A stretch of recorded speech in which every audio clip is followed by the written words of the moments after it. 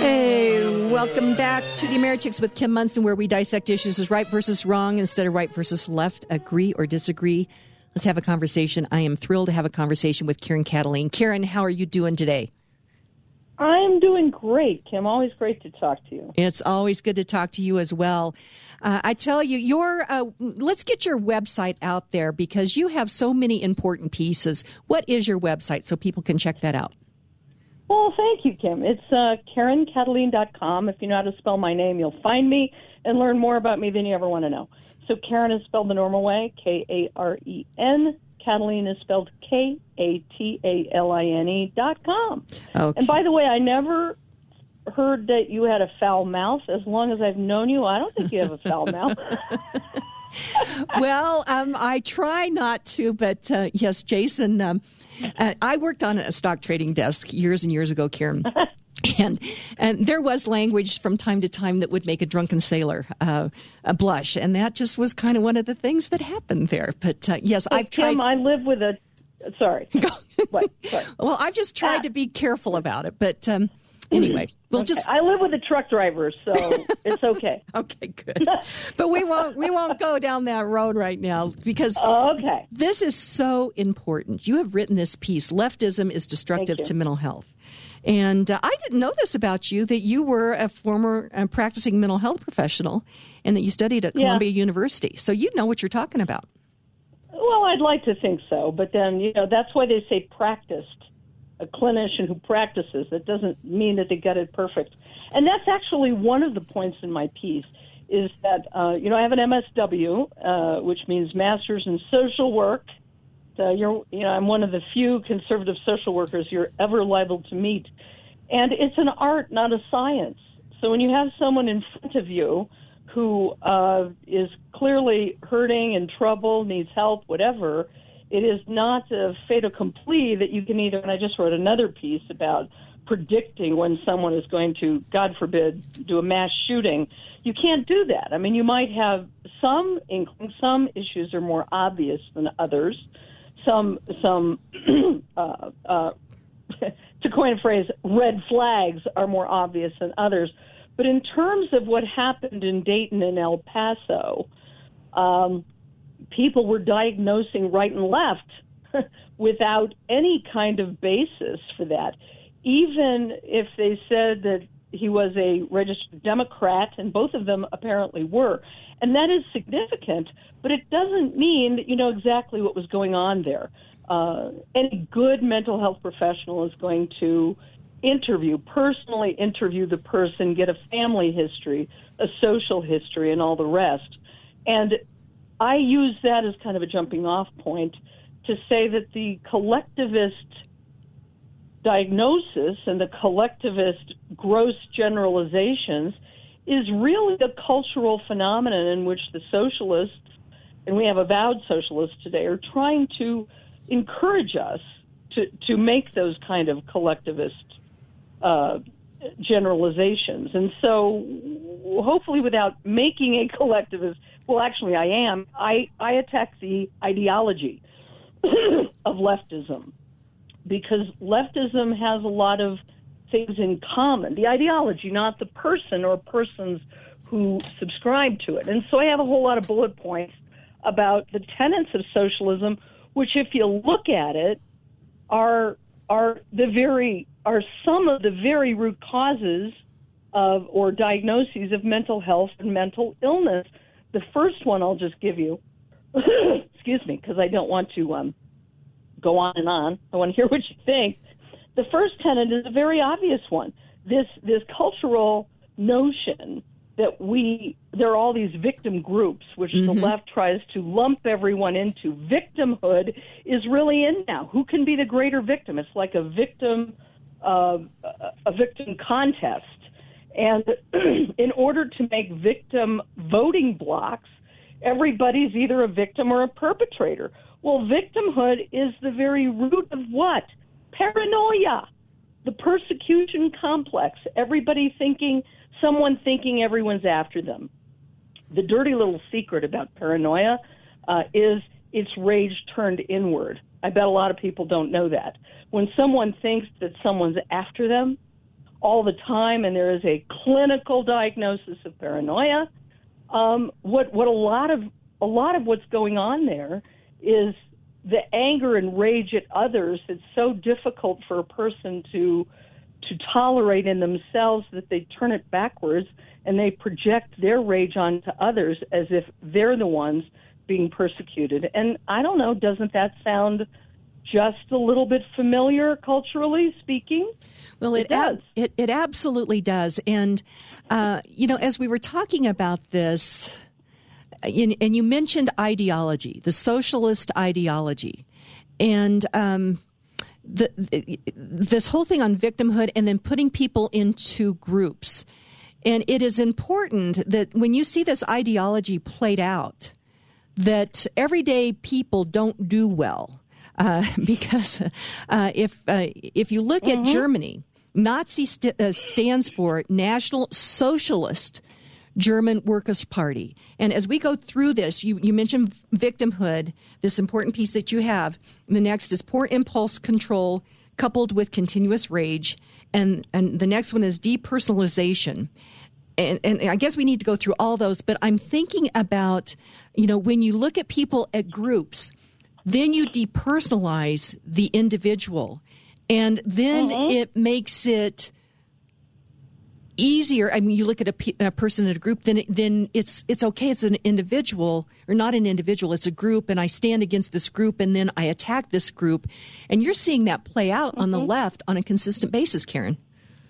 Absolutely. And so really, one talk show host we know says liberalism is a mental disorder. But I think the ideology is a poisonous ideology that robs people of their free will, if they'll allow it, robs people of individualism and their adult God-given rights. And if there are psychologically vulnerable people, which there always are, they're the first to fall prey to this ideology that says that their individual choice in the matter means nothing. I mean, when you are angry at a group of people, and God forbid you start shooting them because they belong to a group of people, or if you're shooting anyone, but if you're shooting people because of as I say, the group they belong to, then that is also a gross generalization.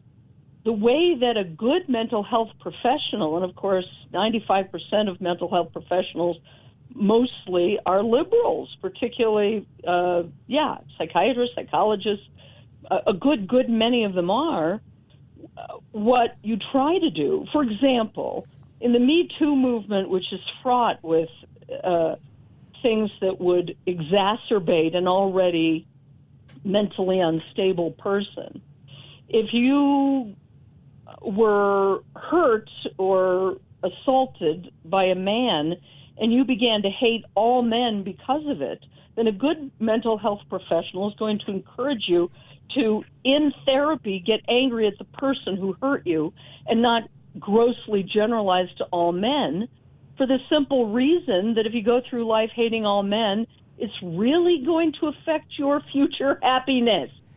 And so that's what good clinical work used to be all about, was about helping a person become accountable for their own behavior and take responsibility for it. There's another one, I don't even know if I made it as clear on that piece as I'd like to have, which is this whole notion of being being triggered and being a snowflake. Well, yeah, triggered comes right out of psychology, but the difference is that a person who's doing heavy-duty therapeutic work, who recognizes their triggers, the whole point is to take responsibility for those triggers and to lessen them in the public square and to know the difference. I'm writing a book now about boundaries, and to me, it's all about boundaries, knowing where you end and another person begins. So if you're triggered, the worst thing you could ever do is to expect the entire culture to cleave to your triggers. Wow. Right? You know what? Let's go to break. This is such important information because leftism, I do believe, is destructive to mental health. But I think that we can achieve good mental health. But we have to have these honest conversations that we're having right now about this, Karen. Let's go to break, and we'll come back and continue on regarding this important piece that you've written. This is Kim Munson. We'll be right back. Okay, let's continue on. You said the tenets of socialism. Let's get through all of these. They encourage victimhood, poor impulse control coupled with continuous rage, depersonalization. We talked about that. And I think you hit on this, subjugation and eventual eradication of individualism and free will, leading to a sense of fatalism, helplessness, hopelessness, and clinical depression. And so take it from there. Well, let me just say one word about that one, because when I have a bias. I have lots of biases because I'm a commentator, so I have biases. And my bias, and I think you share it, is that freedom is a moral imperative. I do share that. When you rob people, when you rob people of their freedom and they become helpless and hopeless and they think that life is just, they have no control of their own life, that's a reasonable thing to be depressed about. Now, there is a difference between depression and sadness, but that's a reasonable thing to be thrown into a depression, especially if you already have a predisposition towards depression. So that's something that is a core tenet of socialism, is robbing people of their free will. They don't like free will. As I like to say, the left likes things so long as they're mandatory or prohibited. So the next one is emotional fragility and regression into childlike state, which we talked about with the snowflake. That's what they want, is to regress adults so they're dependent on the government. Boundaries is a huge one. I mentioned eradication of boundaries, structure, and accountability. Just to wax religious for a tiny second, we welcome being accountable to something greater than ourselves, because that's one of the great wars, is accountability to the state or accountability to God. And that's why God and people who believe in God are a threat to socialists. Okay, I could say another hour on that, but I won't. Well, just a quick comment. I think that there is something inherent in human nature to, quote unquote, maybe be accountable to something. And so what you're seeing with this leftism that is radical leftism that's taken over the Democrat Party is now there is an accountability to the climate. What's your thoughts on that? I just came up with that one, Karen. I see. That's great. I love it. You and I have to have coffee. Yeah, we do. Climate change to me is just an enormous, to use the leftist phrase, social construct to affect and bring about more socialism. I don't believe that the people who came up with it even believe it. Well, it's preposterous. Well, and if they did, just think of all the people that were proposing that. How about they don't drive their cars? They walk and they bike. That's going to reduce congestion for the rest of us who want to go out and take our kids to soccer practice and create our businesses and all. And so if they really believed it, then they would be doing what they are trying to force everybody else to do. So they don't believe it. They know that it's not true. Socialists never do. And that's another thing. Socialists never, ever do what they tell others to do and what they expect others to do. Look at Bernie Sanders, the millionaire socialist. Look at most of Hollywood, the Hollywood elite, swimming in money and recognition and fame and everything else. And in order to assuage their guilt for all that, they have to feign this notion that they're more compassionate than everyone else. I mean, that's one of the deadliest things about socialism, is it's wrapped in this faux compassion, which really tricks a lot of people. You know, if you get an email from Nigerian businessman, you're smart enough to know that he doesn't want to hand you $10 million and he doesn't know who you are. But when a politician wants to hand you, you know, a living wage and he wants to give you free this and free that, and because they care about you, people want to believe that stuff. So that's our challenge, is to help people understand that this is a hoax. It really is. And Elizabeth Warren, you know, she talks about free college, but yet she made apparently $400,000 as a tenured professor at Harvard. If, in fact, she's serious about free college, if that's that important, then that somebody has to give up something to make something free. And so if she wants free college, to get in. And so she lied to get into college. True. Sorry, it's just so much that is so amazing to watch. You know. Well, and she didn't work for free. So, Karen, let's get through. We're going to have you back because we're just getting short on time. But you mentioned eradication of boundary, structure, and accountability. I really think that started in the 60s with this leftism in America, and we're seeing that now play out with no boundaries, no structure, no accountability. And I think that is one of the things about the mental health of our society that is being played out with these mass shootings. So let's get through these other three quickly. Class envy. Talk just a little bit about that. Class envy and a sense of entitlement. And that's purely for government dependence, which we sort of talked about. I'm going to have to add that one about snowflakes, but I alluded to it. Next one, an inability to tolerate conflict and even a difference of opinion.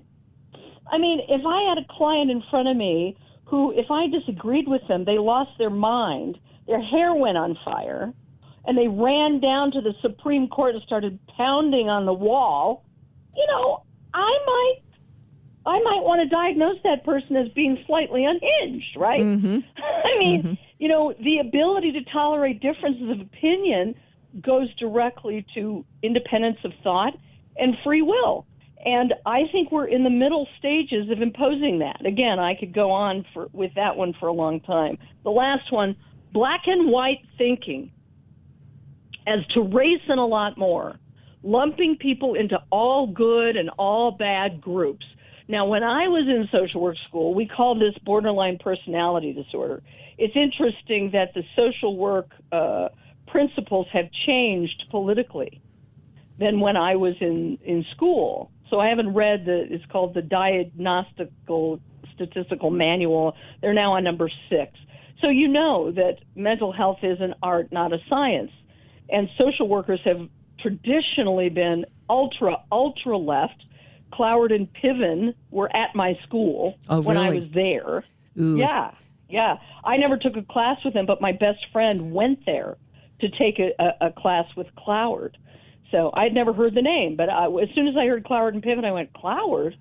Cloward was at Columbia University School of Social Work, right? Wow. And the black and white thinking, really, it's pretty interesting. And the black and white thinking where you lump everybody, that everybody is either all good or all bad. All white people are bad and they're privileged. All black people are oppressed. Really?